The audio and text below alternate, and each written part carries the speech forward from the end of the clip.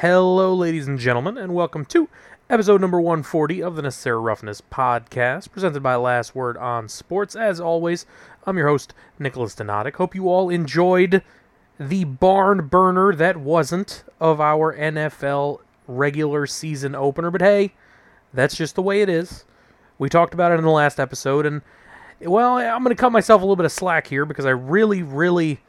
if you listen back to it, I wanted to pick Buffalo, but I got in my head with the numbers, and I said, well, it's one of those things where it's real hard to beat the defending champs in their opener, and I talked myself into it, as only I can do, if we're being completely honest.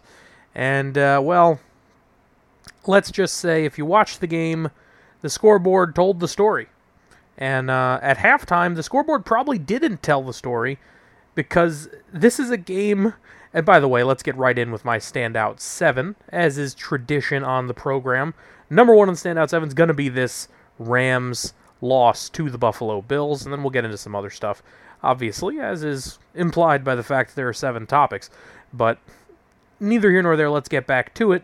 10-10 at halftime, and we're talking a fumble from James Cook on his first carry. We're talking an interception that was not the fault of Josh Allen. And then the other interception just prior to halftime, I believe, for Troy Hill of the Rams, which was a pretty darn good play for, a defense that in the second half seemed that, well, they need some guys to step up and be playmakers because one of their biggest playmakers in Von Miller was suiting up for the other team. And let's just say for some reason, I don't really know why, it's not like he's going back to Denver, to play a quote-unquote revenge game or a return game. I mean, the guy was a Ram for a handful of months. He was a Ram for as long as I was a resident of the state of Pennsylvania back in 2020. Things didn't work out for either of us, and we moved our separate ways. Granted, he got a ring, and, well, while I enjoyed my time doing what I was doing down in Pennsylvania, let's just say I'm not walking around with a however many carat diamond ring on my finger. Von Miller looked great. 2 sacks in this one. The pass rush for the Bills looked great. And I'm gonna cop out on this one. One of the bigger losses for the LA Rams that I did not factor in because it just slipped my mind. Granted, I've been waiting for football season, but I guess you wait long enough and things start to fade. It slipped my mind that they were replacing Andrew Whitworth at left tackle, and that's a genuine oversight by me. Would that have changed my pick? No. Like I said, I had talked myself in to the LA Rams winning this game. And, it just wasn't there. Let's, we'll go through blow by blow here just from my notes on the game. Taking notes live as I usually do. First drive of the season, Buffalo walks down the field. If you were gambling on this game with, I believe it was DraftKings, if the team you bet on money line went up 7 points, you cashed immediately. So for everybody that bet the favorite, well, you got to rest on your bet the rest of the night. And my notes just simply say this team could be scary. LA winds up with a pick, couldn't capitalize. They force a fumble. Matt Stafford threw it right back. For some reason, this was my interpretation. And look, I heard the commentary team bringing up, well, Buffalo had trouble stopping the run last year. Is that what cost them? Because when I watched them lose to the Kansas City Chiefs, they had trouble stopping the pass. And last time I checked, their best corner, Tre'Davious White, was not available for this game. So I'm not really sure why that was the game plan. Is it one of those things where, they're going to expect us? We got Allen Robinson and, Tyler Higbee's A-OK at tight end because he was hurt towards the tail end of that playoff run. And Cooper Kupp, he's that dude. Let's see what we could do with Darrell Henderson and Cam Akers. Well, Cam Akers got the ball 3 times for no yards. And Darrell Henderson looked all right in spurts, but I don't know. I don't know why that was. Was it a ball control attempt? Were they thinking, we're going to give up some points here, so we're going to need to put the ball on the ground? I say this not disrespectfully, but, come on. Come on now, Sean. Sean McVay is a much smarter football mind than I will ever be. He's forgotten more about the game.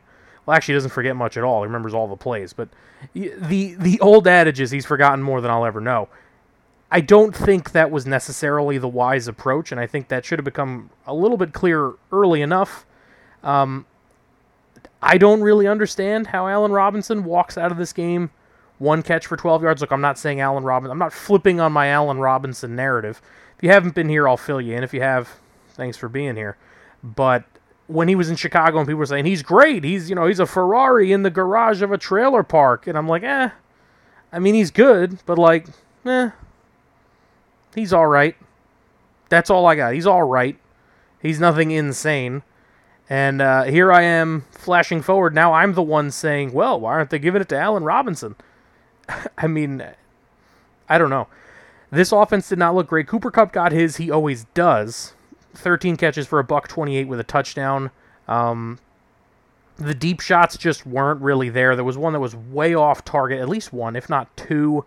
The final interception before it was really, game over. Over the middle, high throw to Kupp, tries to get a hand on it. I think he might have tipped it, winds up intercepted. 3 picks for Matt Stafford. I'm not putting a lot of stock into the fact that, he led the league in interceptions last year. Towards the tail end of the season, he kind of petered off in terms of his productivity, but when the playoffs came, he was Matt Stafford, and they walked away with a championship ring. So how mad can you really be? Combine that with the fact that, as we pivot into a little bit, number 2 of the standout 7, it was unveiled during the last week that Matthew Stafford had off-season surgery. That at least I, or maybe we, I assume, including you listening right now, didn't know was a thing. We knew he had the issue with a little bit of tenderness or soreness or whatever, and they were like, he'll be okay. All right, fine.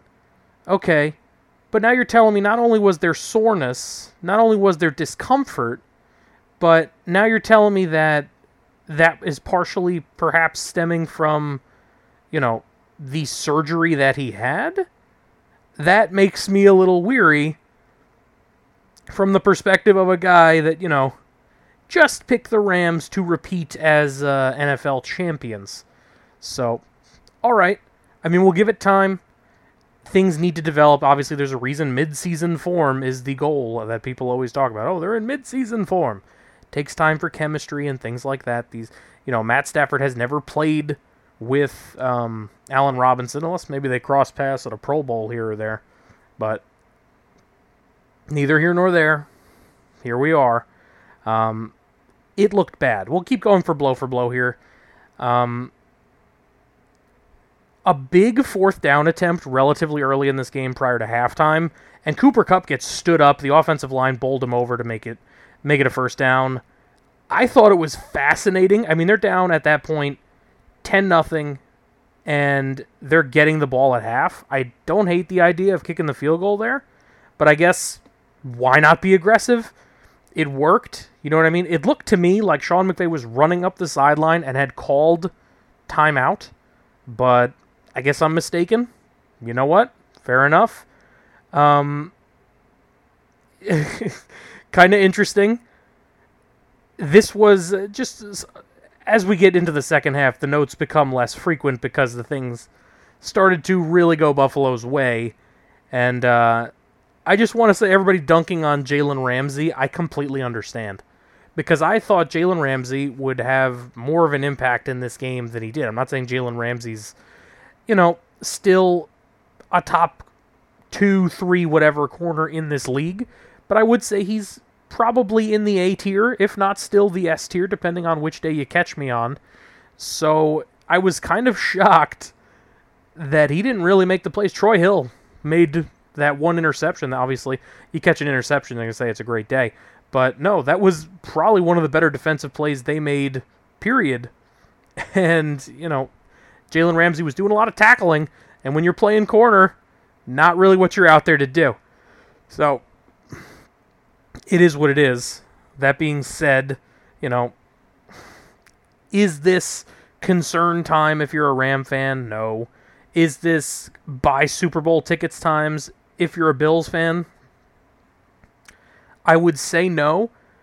But, start and putting a little bit more money in that jar over the fridge for the Super Bowl tickets, because that is a good team, in my opinion, that they just made look foolish, for the most part, on their home turf. on their day, the day the league is celebrating them. You take a look just to go through here. Josh Allen, 26 of 31, 297, just a hair under 3 bills. 3 touchdowns, 2 interceptions, one with the great play from Troy Hill, the other on a ball that was just juggled and turned into an interception. So realistically, we could have been looking at 26 of 31, 3 touchdowns, no turnovers. He was their leading rusher again, which is moderately concerning to me. You know, Devin Singletary looked pretty good, 8 carries for 48. Zach Moss, nothing crazy. Change of pace. Allen runs for 56 and a touchdown. Stephon Diggs did Stephon Diggs things, $120 and a touchdown, the long touchdown later in the game. I think that was the one to put it to 31-10. Gabriel Davis, of course, he scored a touchdown I talked about before. Oh, well, Gabriel Davis is going to score 4 touchdowns in this game. No, but he had 88 yards and a touchdown. He looked pretty darn good himself. Surprised we didn't see much out of Dawson Knox. Surprised we didn't see much out of either tight end. But I think some of that is respect for, the safeties and linebackers, I guess. I mean, Bobby Wagner on the other side, one of the better linebackers in the league. But, I mean, the tight end matchup nightmare line has been used so damn often that I don't know. It's a little weird to me. But neither here nor there, folks. A little bit of a blasé season opener, but at the same time, kind of Buffalo's chance to announce themselves, just in case anyone thought, that Chiefs playoff game was a fluke. No, this team is legit one of the top 4, if not top 1, teams in the NFL coming into this season, and that became abundantly clear. Number 3 in the standout 7, very rare to hit 3 at 11 minutes into the episode. We're pacing well, we're excited for the picks. Let's get into number 3 in the standout 7, because this one is kind of spicy to me. So, there was a report that there's some drama involving Russell Wilson and the Seattle Seahawks. Now, obviously, when your star quarterback winds up on another football team, you can assume the relationship there was not perfect. Otherwise, theoretically at least, things could have been worked out, or, look, Aaron Rodgers is still a Packer, so anything's possible. Now, that being said, here's what I jotted down from what I read. Do yourself a favor, look up Russell Wilson, Seattle drama, or Russell Wilson and any of these accusations or reports or rumors I'm going to tell you about. Give it a read. It's kind of an interesting one. So, Russell Wilson was reportedly mad about not winning the MVP in 2019, which is fair. It's a little clear that he has the chip on his shoulder because he believes he deserved to win an MVP at some point in one of these years. Okay, fair enough. 2019 is the year that was picked out when I saw the alert from Bleacher Report, and supposedly there was some blame being cast on Pete Carroll. Now, if you remember, at the end of that season, Russell Wilson ended with 31 touchdowns, 5 interceptions, 4,110 passing yards, and he was sacked 48 times, by the way, which is a lot. I mean, he was sacked over 40 times almost every season that he was in Seattle. Let that sink in. I mean, I know he extends plays and things like that, but that's a lot. So I'm wondering here, what's his argument? Because you take a look at the statistics, 31 touchdowns to 5 picks. This is the year Lamar Jackson wins MVP with 100% of the votes per Pro Football Reference. So Russell goes 4,450 combined all-purpose yards, 34 touchdowns, 5 picks. Lamar Jackson goes 4,300, 43 touchdowns, 6 interceptions. He's also a quarterback to run for 1,200 yards. So, I don't really understand what the issue is here. It's also, is it one of these things? His team went 13-2 with him as a starter, and Russell's team with him as a starter goes 11-5. That does play in when you are the quarterback, right? Unless you're putting up redonkulous stats. I don't really know. Russell winds up 5th in the Offensive Player of the Year voting that year. Michael Thomas wins it, 1,700 receiving yards, 9 touchdowns. Lamar Jackson comes in 2nd. You could make the argument Lamar Jackson should have won it. Quarterback running for 1,200 yards. McCaffrey ends up in 3rd with a 1K season, rushing and receiving, and 19 touchdowns. So, I don't know. I get that he wants an MVP.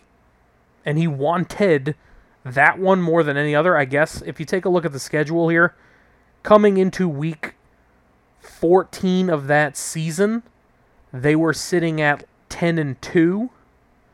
They lose to the Rams on the road. They beat Carolina.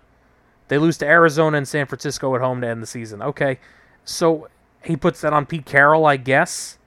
We take a look at the game log here as we peruse back into 2019. So Russell goes in the loss to the Rams, 22-36 with 245 passing yards, no touchdowns, 1 interception. This is the Jared Goff-led Rams, remember. This is not obviously in the Stafford era. This is back in 2019. Okay, so they lose that one.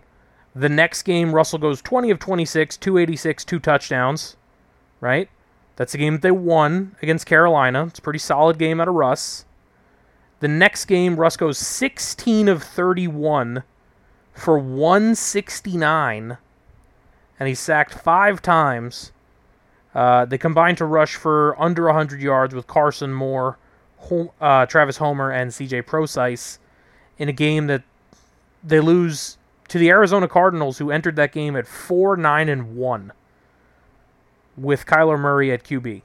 Kyler Murray throws for $118 in this game, and at one point, Brett Hundley is in the game quarterbacking. Kenyon Drake rushes for $166.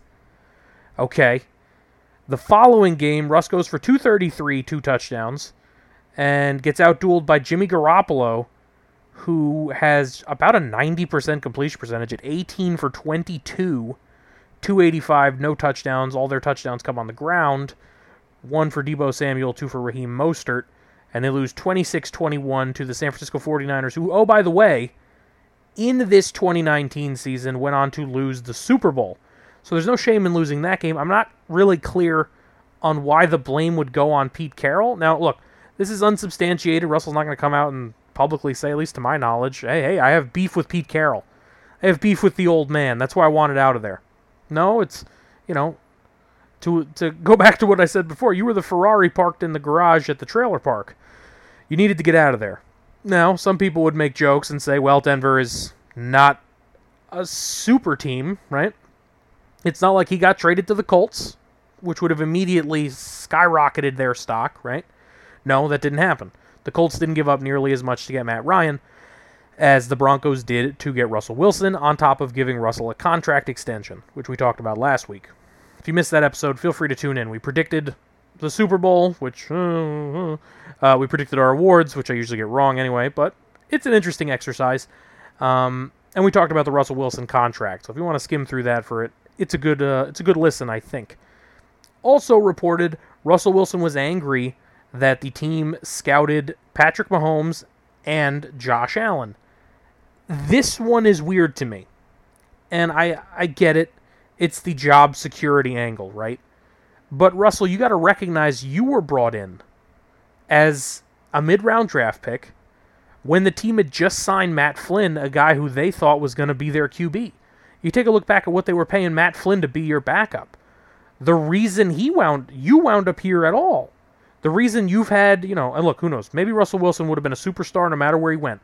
But situationally, with a great defense, and this team that was built around him with Marshawn Lynch, and then, persevering into more of a pass-first offense, maybe persevering is not the word, but moving forward into it, it was a good fit. The system worked out for you. So I'm just saying, look, I get it, job security, like I said, but Patrick Mahomes was seen as the guy with the rocket arm. Who knows if they can piece it together? Josh Allen was seen as the guy with the huge arm and some mobility. Who knows if he can piece it together? I remember countless comparisons of Josh Allen and Jay Cutler, right? I remember not hearing too much at all about Patrick Mahomes prior to the Chiefs trading up and picking him. I don't remember him being, he's going to be the next Brett Favre. My point being, is it possible that they were looking at your replacement? Yeah, of course. But at the same time, you got to recognize having a franchise quarterback on a team with an aging core, which is, when you're looking back in 2019, the Legion of Boom had all but gone away, right? They knew eventually they were going to have to make this pivot. We're only sitting in 2022 September here, folks. It's been a handful of years, I get it. But the next contract for Russell came from Denver at this point. I don't know. I can understand that one more than the other one. I can understand him being angry in a situation where they may be, replacing him. Fair enough. But the other one, the MVP one, was a little odd to me. Number 4 in the standout 7, let's talk about Zachariah Wilson, who will not be starting this season. He is, quote, likely out until week 4 with a knee injury. Joe Flacco, is going to start against the Baltimore Ravens.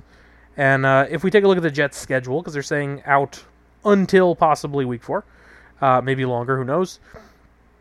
Not exactly the games that you want your backup QB in. So they've got the Ravens in week 1. All right. They've got the Browns in week 2, which you can make the argument, and look, I'm not a Jets optimist, you can make the argument, is winnable, is stealable, I should say, against Cleveland, week 2. Week 3, you've got the defending AFC champs. Without your starting QB, that is almost guaranteed to be a loss. Week 4, you've got the Pittsburgh Steelers in Pittsburgh, which, against Mitchell Trubisky, with a good defense, could be winnable. Who knows?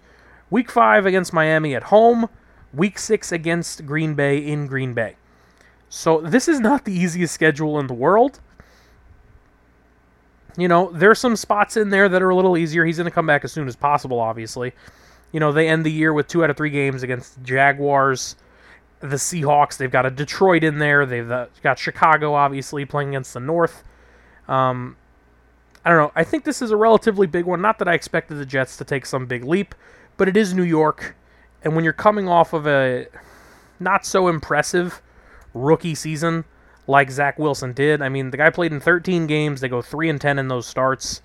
9 touchdowns to 11 picks, 56% completion percentage. That's just not good all around.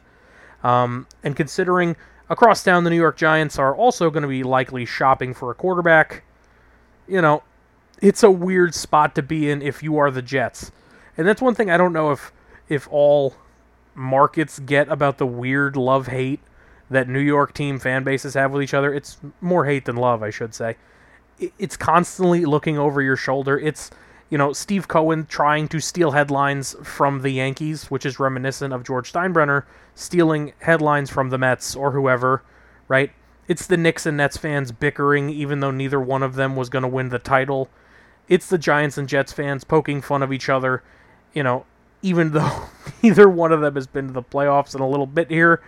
Obviously, the Giants having the Super Bowls in the last 20 years gives you a little bit of a jab at the Jet fans who don't exactly have that. Oh, you got the AFC Championship games, but that's nice. But I bring up the Giants being in the market for a quarterback soon. In my opinion, it should be sooner rather than later, because if the Jets miss on Zach Wilson and the timeline is expedited for the Giants, let's say they get Bryce Young, he wins Rookie of the Year next year, which I'm sure if you're a Giants fan, you're crossing your fingers and toes. Let's say that happens, and it happens in the same season where Zach Wilson, again, has a sub 60% completion percentage, has almost a 1-to-1 touchdown to pick ratio. That's going to be rough. So for him to already start the season not playing, which was, something they had to deal with before, combine that with the fact that it's going to be Joe Flacco out there against his old team, which, maybe that'll excite Flacco. Maybe there'll be enough, and supposedly look good in training camp. Maybe he goes for 275 yards, 2 touchdowns. I don't know. But how are they going to stop Lamar Jackson? That's an even bigger I don't know, in my opinion. So, had to throw that in there. Zach Wilson, who's, a man of the people in the offseason after the stories that came out. And if you don't know, do yourself a favor, look them up. They're intriguing, to say the least. But we'll keep it between the lines. Number 5 in the standout 7, and we're pushing through it pretty quick because we haven't started the season yet, of course. Technically, we've started the season for 2 teams, but we're going to get real into it next week with the standout 7. Number 5, Lamar Jackson's deal not done on time. Now, if you're listening to this, it might be Saturday, it might be Sunday morning, but as we're recording this on Friday evening, the deadline was supposed to be today. The arbitrary, no reason that it had to be imposed, deadline for Lamar Jackson's contract extension talks. Reportedly, the final offer was either, not as competitive as Jackson wanted it to be, or was rejected just for the sake of, I'm not interested, okay. Which leads me to wonder, as a New Yorker, as you know I mention every episode, I'm watching Aaron Judge have one of the best hitting seasons ever in mankind's history for the New York Yankees, who are somehow fading out of their division lead, which seemed insurmountable. Well, not somehow, but we can do that in another episode. But in a situation where he's in a contract year as well, there is no franchise tag in Major League Baseball. They have the qualifying offer, which is similar, but not really, because you still have the option to say no. Franchise tag, obviously, if you were to say no, you'd have to say, no, I'm not playing, and then sit there like Le'Veon Bell did. Either way, are we going to see a more motivated, let's say, not to say that he's not normally motivated, but a more monetarily motivated Lamar Jackson maybe putting up one of these all-time seasons? Well, I mean, we just talked about his 2019 efforts. You take a look back at how he did last year, real quick, and obviously there was some injuries, so that's part of the narrative. When you have a mobile QB, obviously, you're worried about injuries, but the touchdown production has dropped, passing-wise, every year. 36 in that first full season, 26 the year following, just 16 last year. The interceptions have risen from 6 to 9 to 13. You take a look at the rushing, 1,200 to 1,000 to 767. 3 less games last year. He might have been able to get to 1,000 there to keep it relatively competitive with the other years. What would a Judgian season look like for Lamar Jackson? I am of the opinion, and this might be a silly opinion if I'm being honest, and if you think so, like I always say, in the comment section, if where you're listening has a comment section, or on social media, all social media, at Nick Donadic, Nikdonadic, let me know what you guys think. Always willing to engage in some friendly discourse, banter. I think it would have to lean, in terms of his production, into a more passing-oriented season than we'd foreseen. Because Aaron Judge hit big home run, not really the most shocking thing in the world. Aaron Judge hit big home run, and the average is still up, and the on-base percentage is up, and the fielding, and all those things.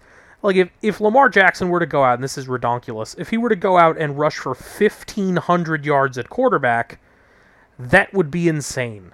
And that would be incomparable, and I would say, with a fair amount of certainty, if he did that, you could hand him the MVP without seeing the rest of the stat line, unless it said 15, 20 interceptions. Unless it was all meaningless stats, right? But even then, that would be an accomplishment that would be rewarded by the league, by the voters in the NFL honors at the end of the year. For me, I would be more impressed. I don't care what the rushing numbers are. I don't care if it's 800 yards, 1,000 yards, 1,200 yards. It'd be impressive if it's higher. I'd be more impressed if he was a 4,000-yard passer. I'm not even setting the bar at 5.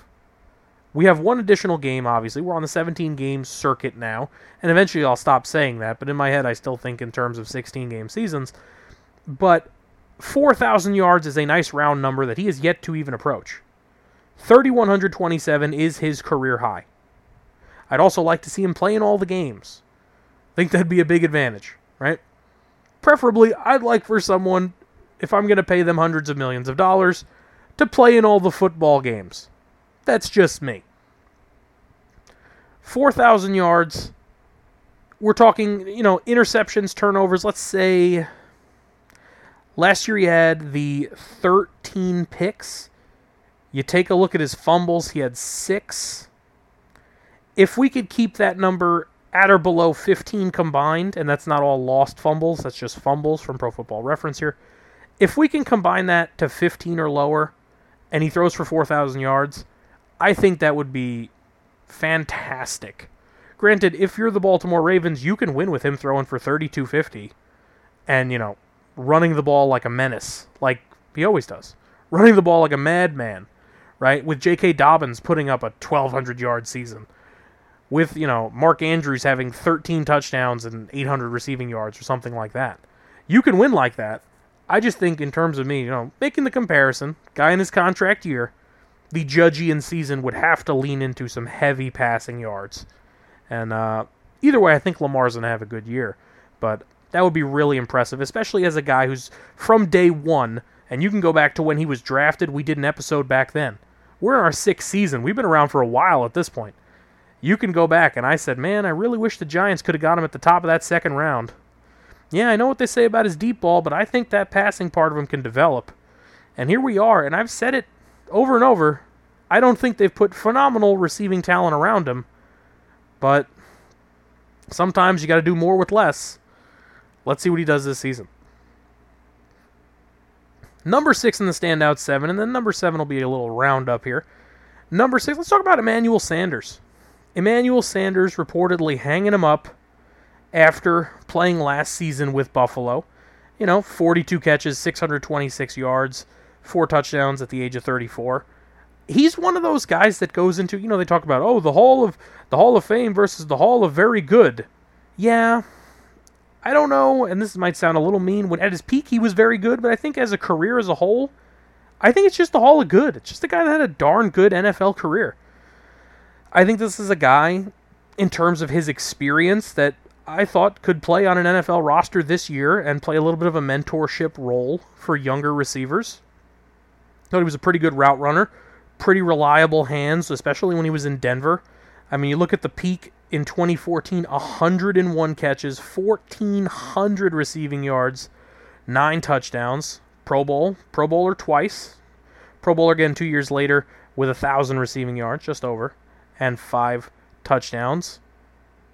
Guy that played on some pretty darn good teams, guy that was a good number 2 weapon, who had the number 1 weapon talent when he was on fire, when he needed to step up. He made some big plays. And really, you look around, I don't know if the guy ever played really on a bad team. I mean, he started in Pittsburgh at 23 years old back in 2010, by the way. Back in 2010, we're now in 2022. 4 years in Pittsburgh. 5 years, 5+ in Denver, right? Then he gets dealt to San Francisco. Oh, by the way, that's the year they were 13-3 and went to the Super Bowl. The next year he goes to New Orleans. They go 12-4. Last year he's in Buffalo. I mean, let me just take a look really quick. I'm not sure, but I'm fairly certain Emmanuel Sanders never played for a team with a losing record. 2 years in Pittsburgh at 8-8. Still counts. And I believe he crossed paths with, his last full season in Denver. 2 of them. There you go. So in the post-Peyton Manning years, those are the losing seasons. Otherwise, guy didn't know losing. He was just a winner. And you don't have to be a winner to be Tom Brady. To be called a winner, you don't have to be Tom Brady. You don't have to be the guy that wins 15 Super Bowls. You don't have to be Charles Haley, going everywhere winning Super Bowls. You don't have to be Robert Horry. He was just a good contributor for pretty darn good teams. Really good career. Really good career. And it's a little bit of a shame that you have to, obviously, to get into the Hall of Fame, you have to be in the top 1% of the top 1%. That's what they say, right? Top 1% of players, maybe even more. Maybe even a higher percentage, rather. Top 0.5%, whatever it is. But this is a dude whose career was pretty darn good. I don't know what's next for him. Will it be television? Will it be coaching? Will it just be hanging out with his family? Will he be getting a phone call halfway through the year when the Buffalo Bills are 8-0, or whatever, rolling through the AFC? Will he be getting a phone call then, and they go, hey, Emmanuel, you sure? You sure you don't got a stretch run in you? And I was surprised, we talked about it with Larry Fitzgerald a few years ago, obviously, he's going to be a Hall of Famer. I was surprised he's not, sitting by the phone saying, oh, the Cardinals are pretty good. Ooh, hold on, DeAndre Hopkins got hurt. Hey, you need me? Maybe he's just having fun, hanging out. I think he got his college degree, which is always nice to see players go back and do that and care about their education and such. Though when you're a former NFL player of his ilk, not necessarily something that needs to be on the resume, but it's a personal accomplishment that you want. Either way, congratulations to Emmanuel Sanders on a darn good career. Number 7 in the Standout 7, let's round up some things that we didn't get to, which are at least relatively noteworthy in my opinion. First things first, Jason Peters to Dallas to be their presumed left tackle while Tyron Smith deals with the hamstring injury. I think this is big. This is a guy that's been playing in the NFC East when he was in Philly for years. I think this is a big get for them. How much does he have left in the tank? I don't know. We'll find out. But I think this is a good get. Pittsburgh named Mitchell Trubisky a co-captain, which I guess presumably means he's going to be starting more of their games than I thought he would. But good for Mitch. Give it a go. I mean, he's a guy that's been to the playoffs. Who knows? Maybe I'm just low on him. Godwin on the Tampa Bay Buccaneers progressing towards a Week 1 start, perhaps.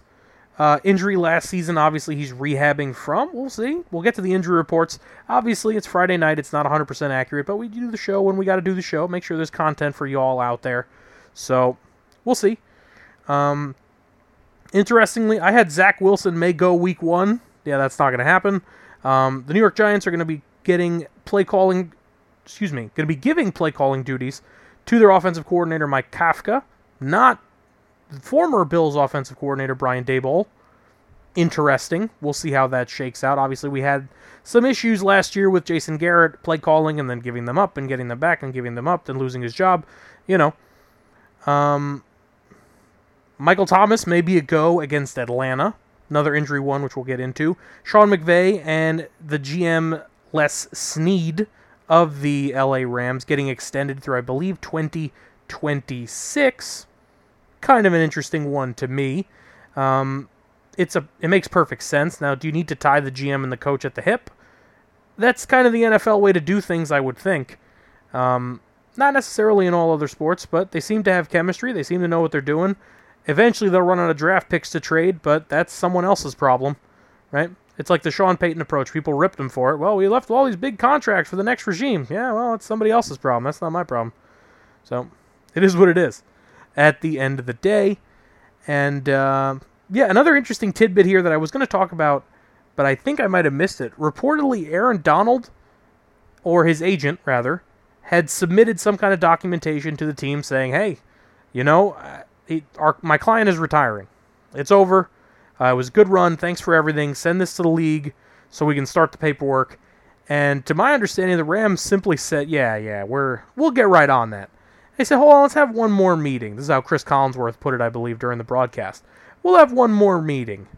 And then the one meeting led to another meeting, which led to another, which led to a whole Brinks truck being backed up to Aaron Donald's house, him coming back, and them trying to make a push for a repeat championship. Probably the right move. Also, one last thing before we get into the pick'em portion of the episode, my favorite part, your favorite part of the show, for the first time this season. Asterisk, obviously we picked the first game, but first full slate. Just want to say, great job for Mike Tirico. I'm happy for Mike Tirico that he's back on the call with Collinsworth. Collinsworth was good with Al Michaels, but I like Tirico a lot. And I thought it was, a little bit of a shame he wasn't calling football games as the lead play-by-play guy anymore. Now, obviously, it's hard to walk into a network that has Al Michaels and say, hey, I want to call games. Well, Al, I hate to break it to you, but... Excuse me, Mike, I hate to break it to you, but you're on the bench here, bud. But getting his opportunity, did a darn good job. Glad to see him back out there.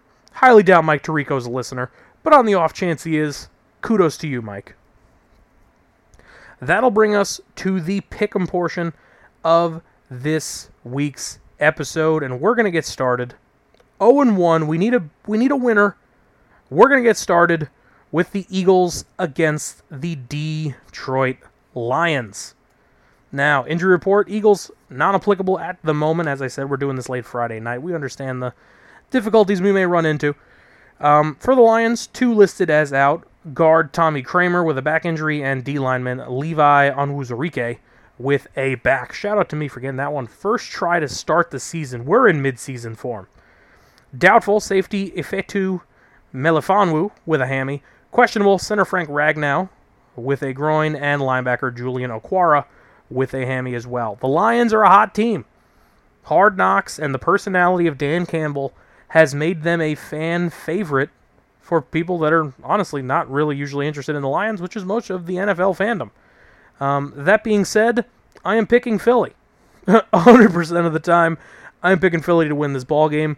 Give me the Eagles to win this one on the road. Next, we got a battle of two second-year QBs, one of which had to sit on the pine, one of which got some action.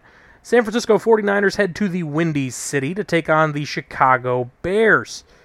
49ers listing just two, guard Daniel Brunskill out with a hamstring injury, and questionable, big one, tight end George Kittle.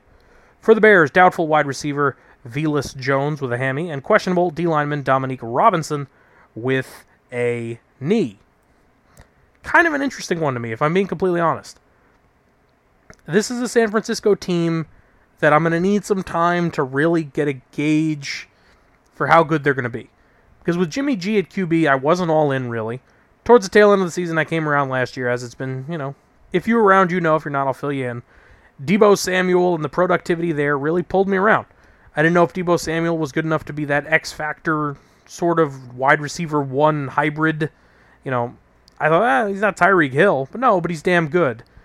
Combo that with Brandon Ayuk, who I think is pretty good. George Kittle, still one of the better tight ends in the league, though there was some injury things going on, obviously. The way their defense played was pretty darn good. They go into Green Bay, they win. All right, you got me. With Trey Lance under center, or more accurately, most times in the pistol or in the shotgun, I guess I should say, the explosiveness should be ramped up even more.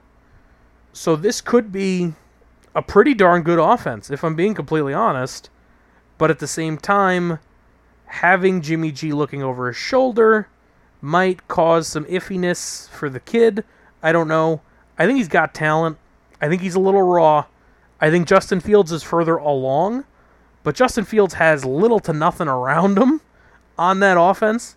So I am obligated to take San Francisco to win this one on the road. Shakily, but I'll take it. Next, we've got an AFC North battle between the Pittsburgh Steelers and the Cincinnati Bengals from Cincinnati. Steelers, NA on the injury report.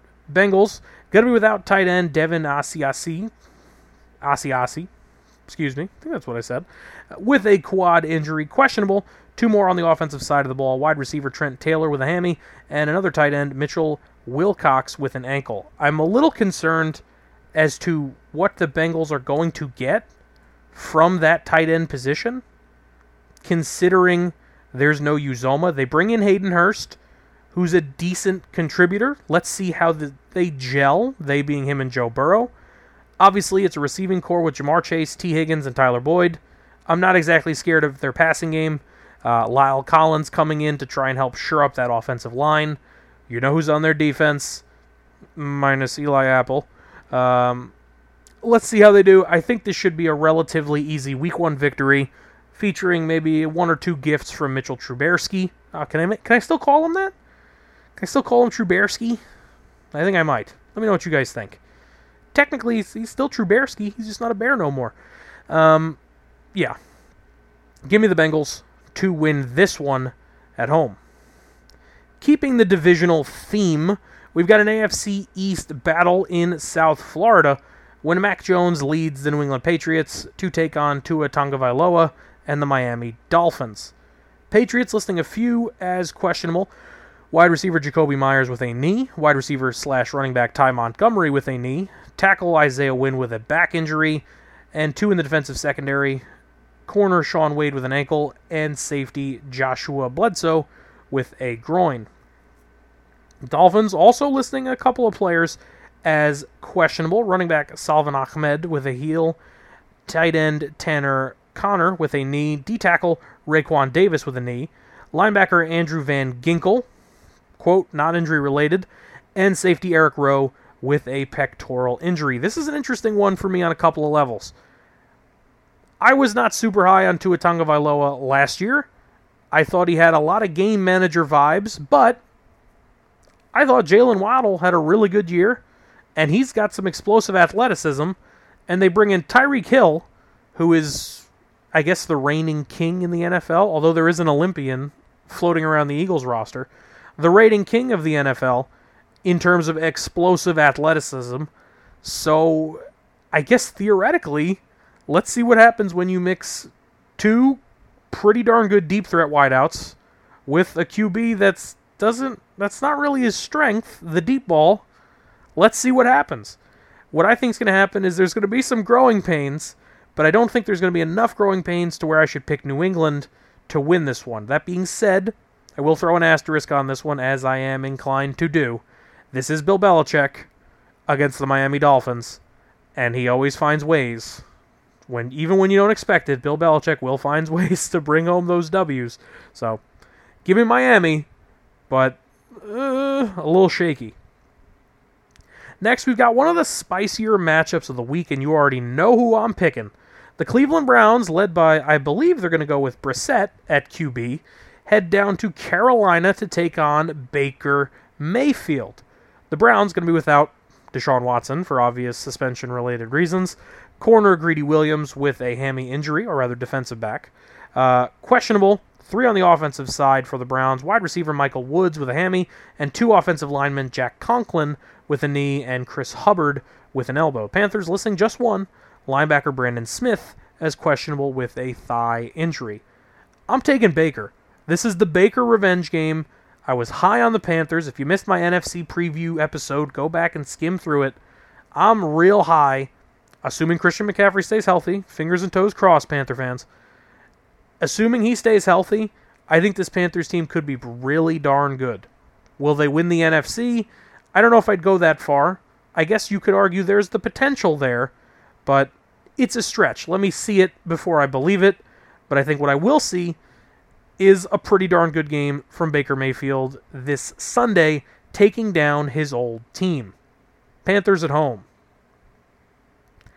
Next, we've got an AFC South matchup between the Indianapolis Colts and the hosting Houston Texans. The Colts going to be without linebacker Shaq Leonard, artist formerly known as Darius Leonard, for those of you who missed the name change, with a back injury.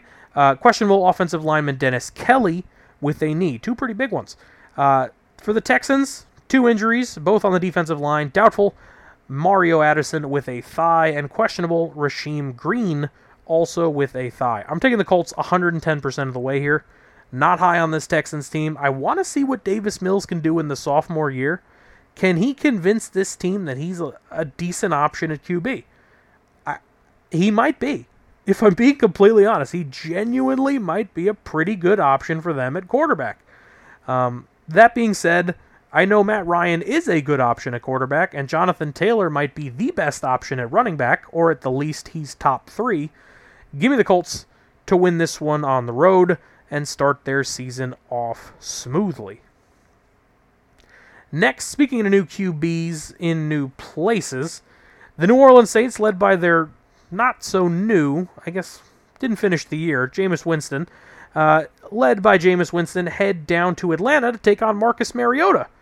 New face, new place. This is a high draft pick battle, both of which on their, well, I guess Jameis is on his 2nd team. Mariota, I believe he might be on his 3rd at this point, because he was in Oakland and then Vegas.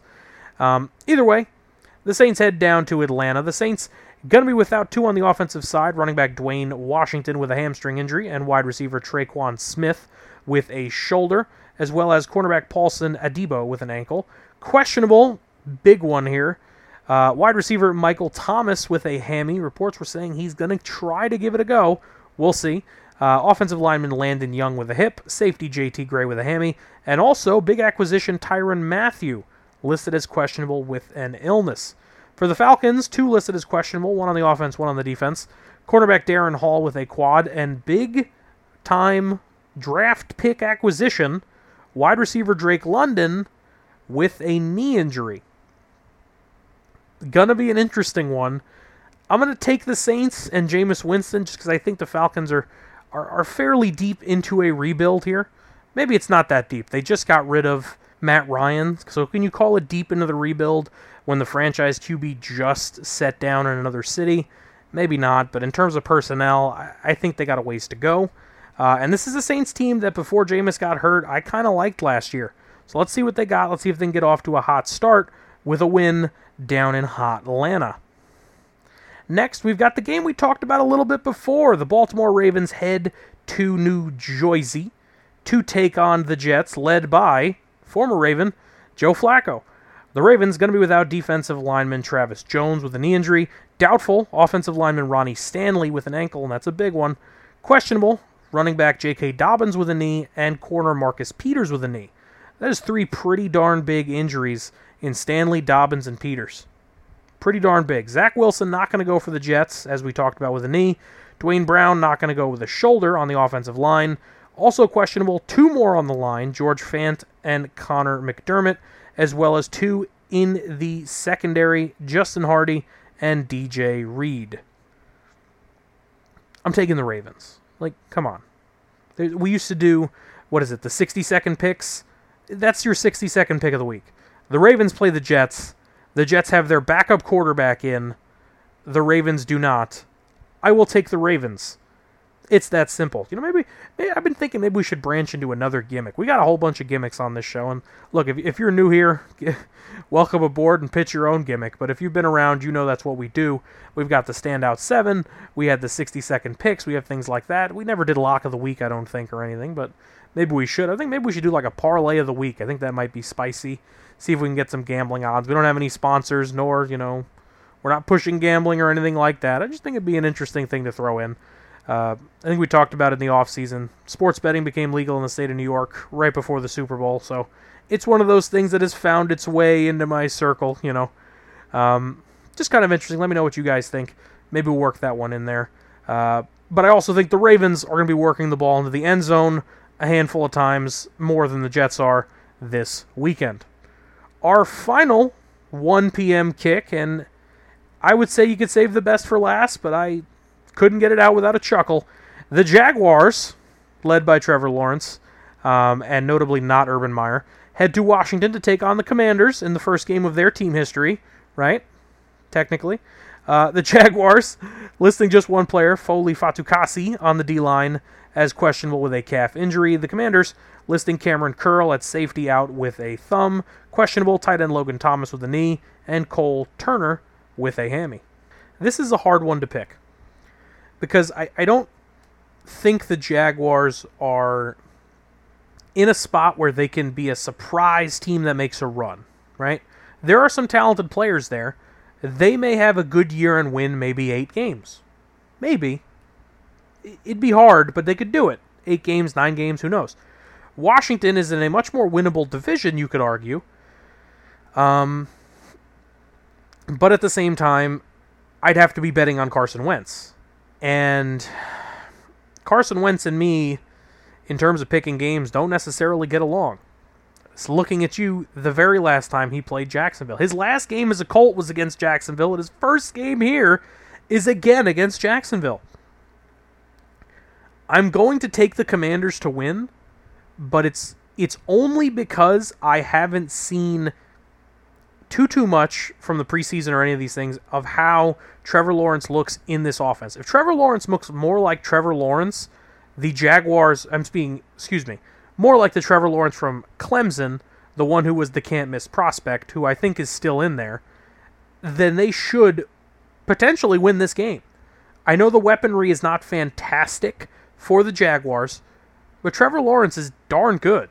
He looked in Clemson better than Carson Wentz looked last year in the NFL. So if he can outduel him, now would be the time. I just have to see it to believe it, and I'm not sure how the Jaguars are going to shut down scary Terry McLaurin. I don't know if Logan Thomas is going to go. If he goes, he's a pretty big contributor. Give me the Commanders to win the first game ever in their home history. Next, we head to the 425 slate, where we've got 4 games. The first of which we're going to discuss is an NFC North showdown between the defending NFC North champion Green Bay Packers and the team that every year seems like they could win the division but doesn't, the Minnesota Vikings. Packers doubtful wide receiver Allen Lazard, which is a huge one in an already depleted wide receiving core with an ankle injury. Questionable 2 on the O-line, which are also equally big. Tackle David Bakhtiari with a knee, and lineman Elgton Jenkins with a pectoral and a knee. For the Vikings, Tua is questionable on the defensive side. D lineman Jonathan Bullard with a bicep injury, and DB Lewis Cine, we'll go with Cine, with a knee injury. I was going to go Cine, but I don't see an accent, so we'll go Cine. Who am I taking in this one? I have to take the Packers. Even though with Lazard, if Lazard doesn't go in this game, I'm not certain how the Packers are going to matriculate the ball down the field. I want to pick Minnesota, but every time I pick Kirk Cousins, they don't win ball games. So I'm going to assume the Packers are just going to run the football down the throats of the Vikings, and then Kirk Cousins will fill in the blanks, and somehow it'll be 27-22 or something. Give me the Packers to win this one on the road, even though I'm not necessarily sure how they're going to do it. Next, we've got another 60-second pick involving a New York football team. The New York Footballers, also known as the Giants, head to Tennessee to take on the Titans. Two listed as doubtful, and they're big ones for the Giants. Second-year linebacker Azeez Ojulari, who impressed in spurts last year, pretty good player with a calf, and Kayvon Thibodeaux, the big first-round pick, with a knee injury that he suffered during the preseason. Also questionable, safety Dane Belton with a clavicle injury. The Titans going to be without 4 players. Offensive lineman Jamarco Jones with a tricep injury. 2 DBs, Elijah Molden with a groin and Lonnie Johnson with a groin as well. And linebacker Chance Campbell with a knee injury. Also, one listed as questionable, linebacker Ola Adeniyi with a neck injury. The Titans win this game. Do I think, this is a hypothetical for New York fans everywhere, do I think if you took Daniel Jones' skill set and put it into a Josh Allen offense, which is theoretically what's going to happen, right, with a little bit of catering, you'd hope, could it be good? Yeah.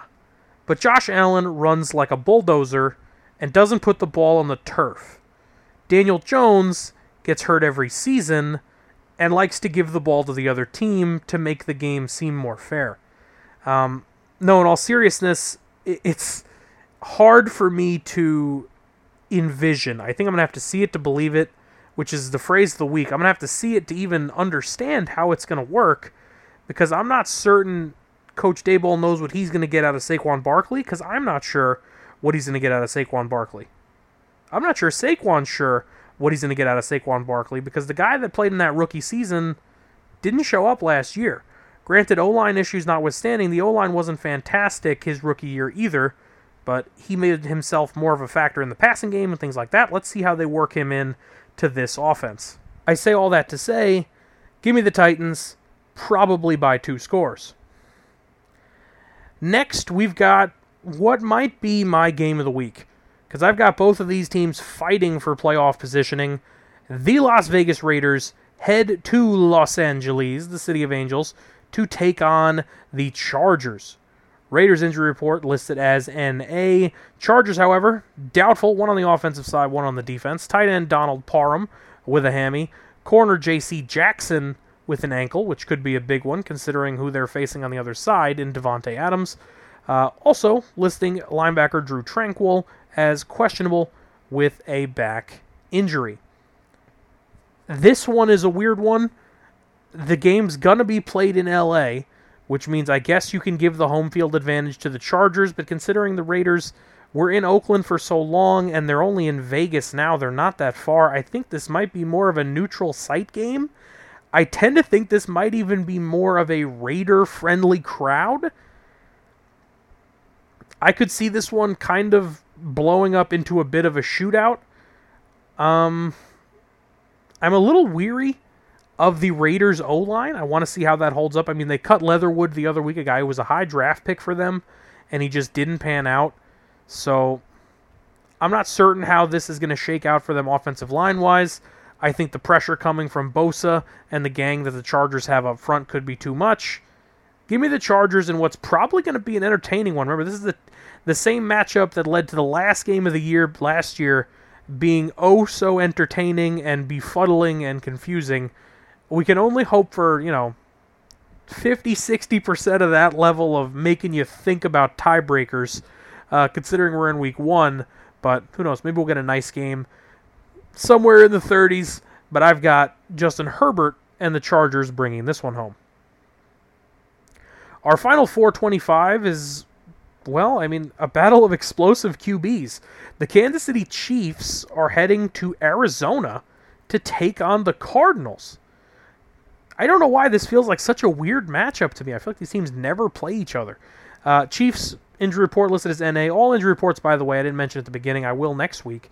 Per NFL.com. So shout out to the NFL for making an aggregate of everything. Cardinals going to be without wide receiver Rondale Moore with a hammy. Reminder, they're also without DeAndre Hopkins due to suspension. Also listed as out, offensive lineman Cody Ford with an ankle and DB Trayvon Mullen with a toe. Questionable. Tight end Zach Ertz with a calf. Offensive lineman Justin Pugh with a neck. J.J. Watt always battling some kind of injury with a calf. And corner Byron Murphy, who is battling an illness. I'm going to take the Chiefs. Look, if you listen to the other episodes, first of all, thanks for sticking around. If you didn't, I'll clue you in. We were doing our AFC preview, and I said, I'm not sure about this Chiefs team. They're in a really rough division. I think the Chargers are going to be good. I think the Raiders are going to be good. Well, are the Broncos just spending all this money just to come in last? I don't know if I can trust a Cardinals offense without DeAndre Hopkins. I watched them in the postseason. I watched them collapse at the end of the regular season. I don't think I can trust this team without DeAndre Hopkins. I'm going to take the Chiefs. And look, this is me having never seen, not really, for an extended period of time, the Chiefs without Tyreek Hill. And this is nothing of a knock on Coach Kingsbury, but, I haven't seen you scheme it up. I didn't see you scheme it up last year. You have a QB you just re-signed to a big extension, and he had a watching film clause in his contract. Like, what the heck are we doing? You know what I mean? It's a little weird to me that we're going through all this and we're jumping through hoops, and then they had to remove the clause, and he blah, blah, blah, blah. Like, the whole thing is a little odd to me. We can talk about that another time. I think we talked about that before, but if we even haven't, let me know if you guys want to hear about it. We'll go through that another time. But I'm much more confident in Andy Reid's ability, along with Eric Bieniemy and Patrick Mahomes, who I think is a superior quarterback. Travis Kelce, who's probably a superior threat to anyone else that's going to be running out there for the Cardinals. I know Hollywood Brown is going to probably beat the Chiefs secondary deep a few times. Will he catch the ball? I don't know. In Baltimore, it was kind of a 50-50. Depending on the game, it was lower than 50-50. If I was a betting man, I'd say he'd probably catch a touchdown this game. Will it be enough? I don't think so. I think Patrick Mahomes and the Chiefs pull this one out on the road. That takes us to our Sunday night football game, which almost certainly wouldn't have been nearly as interesting if Tom Brady did not come back. The Tampa Bay Buccaneers head to AT&T Stadium, also known as Jerry World, in Arlington, Texas, to take on America's team, I guess, the Dallas Cowboys. The Buccaneers going to be without corner Zion McCollum with a hamstring injury. Also questionable, as we discussed, Chris Godwin with a knee, still rehabbing, and wide receiver Russell Gage with a hammy. For the Cowboys, no Michael Gallup on the outside, which is notable. They let Amari Cooper go. It's going to be Gallup and CeeDee Lamb. No Gallup in this game. Questionable, safety Jaron Kearse with a neck injury. You got to take Tampa in this game, in my opinion. Do I think Godwin will go? I think it's a little too early for me to tell. Not having Gallup out there is kind of big, in my opinion. I genuinely think if you're going to let Amari Cooper go to show a vote of confidence in Gallup, Gallup's kind of got to be on the field for that vote of confidence to matter, per se. No knocking him. Look, it's week 1. It's okay. Injuries happen. It's no big deal. But come on. It's so Dallas Cowboys for something like that to happen. So I'm going to take the Bucs to win this one on the road. I also want to see how Mike McCarthy and Kellen Moore mix the carries in that backfield. Because I don't think Ezekiel Elliott was really Ezekiel Elliott last year. Was there a semblance of injury? Was there a semblance of them pounding the ball and it getting to him? I mean, look, the guy crossed 1,000 yards. How much can I knock him when he ran for 1,002 yards? I mean, I can, because he played in more games, obviously, than ever, because there's 17 games, and this is a guy who just missed 1,000 yards in 15 games the year before. The 2 years prior, he ran for 1,357 and 1,434. He also had his lowest contribution in receiving yards since his second season, where he only played in 10 games. Tony Pollard, in spurts, seems to be that dude. To use the modern colloquial, he's him. 130 carries for 700 yards last year. 1,000 yards between catches and carries on 169 touches. Ezekiel Elliott, just rushing, 237 touches for 1,000 yards. Receiving, he added for another 47 to cross the 1,280-ish, 1,290 almost mark. Not a bad running back in the slightest, but he just didn't have that explosiveness. If he has that explosiveness again, sure. Another thing to look out for, the Buccaneers' pass rush is not bad. This is not a bad defensive football team, and they will not have, they being the Cowboys, Tyron Smith. Will Jason Peters fit right in? Will there be some growing pains? Either way, I think there's going to be some pain at the end of the day if you're a Cowboy fan, because Tom Brady is walking out of Jerry World at 1-0. Our final matchup of Week 1 is the spicy one we alluded to in the Standout 7. The Denver Broncos head to Seattle for Russell Wilson's debut to take on the Seattle Seahawks. I'm under the impression that Geno Smith will be starting this game, if my information is correct. The Broncos will win this game. If there is animosity there, Russell Wilson will score 3, 4, 5 touchdowns. I think maybe 1 through the ground, 3 or 4 through the air. There are playmakers on that Seattle offense that if they had, let's say, acquired a Matt Ryan, they might have been able to put up a fight in this game. I don't think Russell Wilson is over the hill in the slightest, and for that reason, I'm going to say the Broncos win this one, and win this one pretty convincingly for their new team leader. Next, before we sign off, we got to pick the Thursday night game. Obviously, no injury reports for something this far out. Same with the Monday night. So, the LA Chargers heading to Arrowhead. 8/15, September the 15th, next Thursday. Who do I got? Well, I have the Chargers winning this division this year, and I have the Chiefs taking a little bit of a step back. This could be a situation where my pick realistically should be counter to what I am going to take. Here's the reason. I think the Chargers are going to have their hands full with the Raiders, and I'm not certain the Chiefs are going to have their hands full with the Cardinals. Not that the Cardinals are a bad team, but offensively, from what I saw at the end of last season, they are simply not the same without the consistency that DeAndre Hopkins brings to the table. It's not the first team ever to be inconsistent when your star player is out. However, I would have to see how the team is going to play over an extended period, because obviously it happened for a few games, but over an extended period, how are they going to work in Hollywood Brown's athleticism? Are there going to be more reverses? Is he going to play more of a Deebo Samuel role? I don't know. Is it going to be like a younger Tyreek Hill role, where he wasn't outside all the time? He was working in and doing this, doing that in the third? I haven't seen, in my opinion, that level of creativity to make me think where Kingsbury would be able to do that. I think he'd have to grow into that over the course of the season as they're just trying to find whatever works. That being said, I say all that to say I think the Chiefs will have an easier time. So theoretically, especially coming home, playing against an opponent you know they're going to get up for, part of me thinks the logical choice would be to pick what I think is the inferior team in Kansas City. That being said, this is my show, and if you know my show, if you don't, I'll let you in right here. We love a good narrative. So what's a bigger narrative moment than the Chargers going out week 1, week 2, and punching two divisional rivals right in the mouth.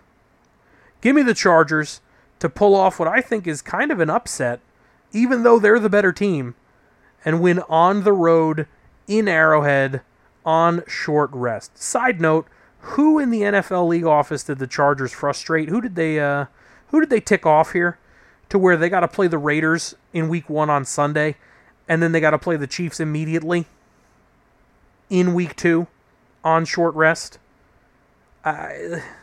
in Kansas City? We love to talk about the people that make the schedule. Maybe one day my goal is to find out who out there actually makes the NFL schedules. I'd love to sit down with them and just have one conversation and see if it's a narrative thing. Is it a, you know what, let's see what they got in them thing? Is it just a random number generator? Are we talking about a computer program? Do I need to talk to, a Terminator to find out who's making these? Either way, the Chargers got screwed over a little bit here, but I think at the end of the day, they'll be the ones laughing. Chargers 2-0.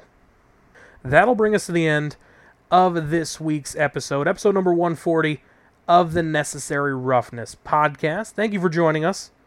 Join us next weekend as we break down the full slate of the Week 1 NFL action.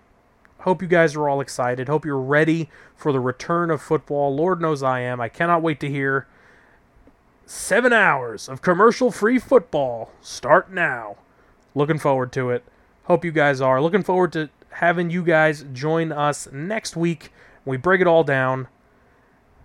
As always, I'm your host, Nicholas Donatic, signing off.